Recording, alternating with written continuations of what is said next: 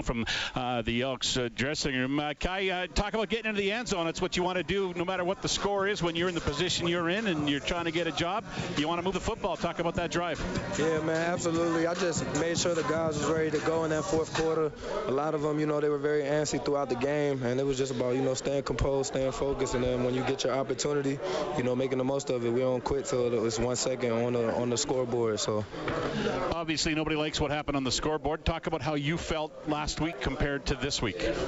This week, no excuses, but there was a lot of guys down with the flu, including myself. Out there, I felt like I was about to throw up on a couple drives, but that's what comes with the game of football. It's a bunch of adversity.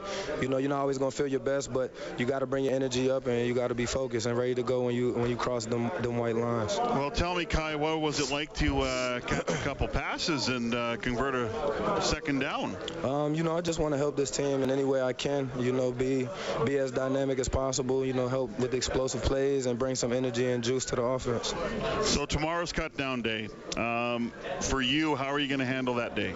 I feel pretty good going into it. I've spoke, with the coaches a few times this week, so I definitely I feel good going into cut week for sure, or cut day. And how hard of a day is it? It's going to be an exciting day. It's going to be a tough day. It's going to be one of those mixed emotion days. But you guys have been together for the last few weeks here, and now this team's going to change going into next week. 100%, man. That's the tough thing about this game, especially at the professional level.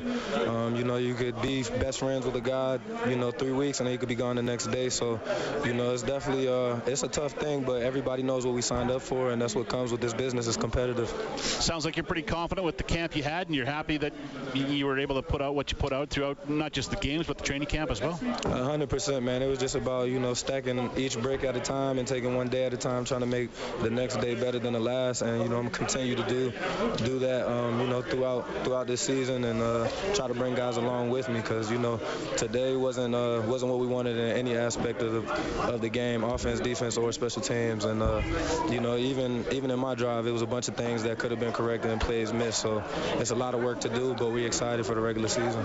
Kai, thanks for your time. Appreciate it. Appreciate you guys. Go ahead. All right, Kai.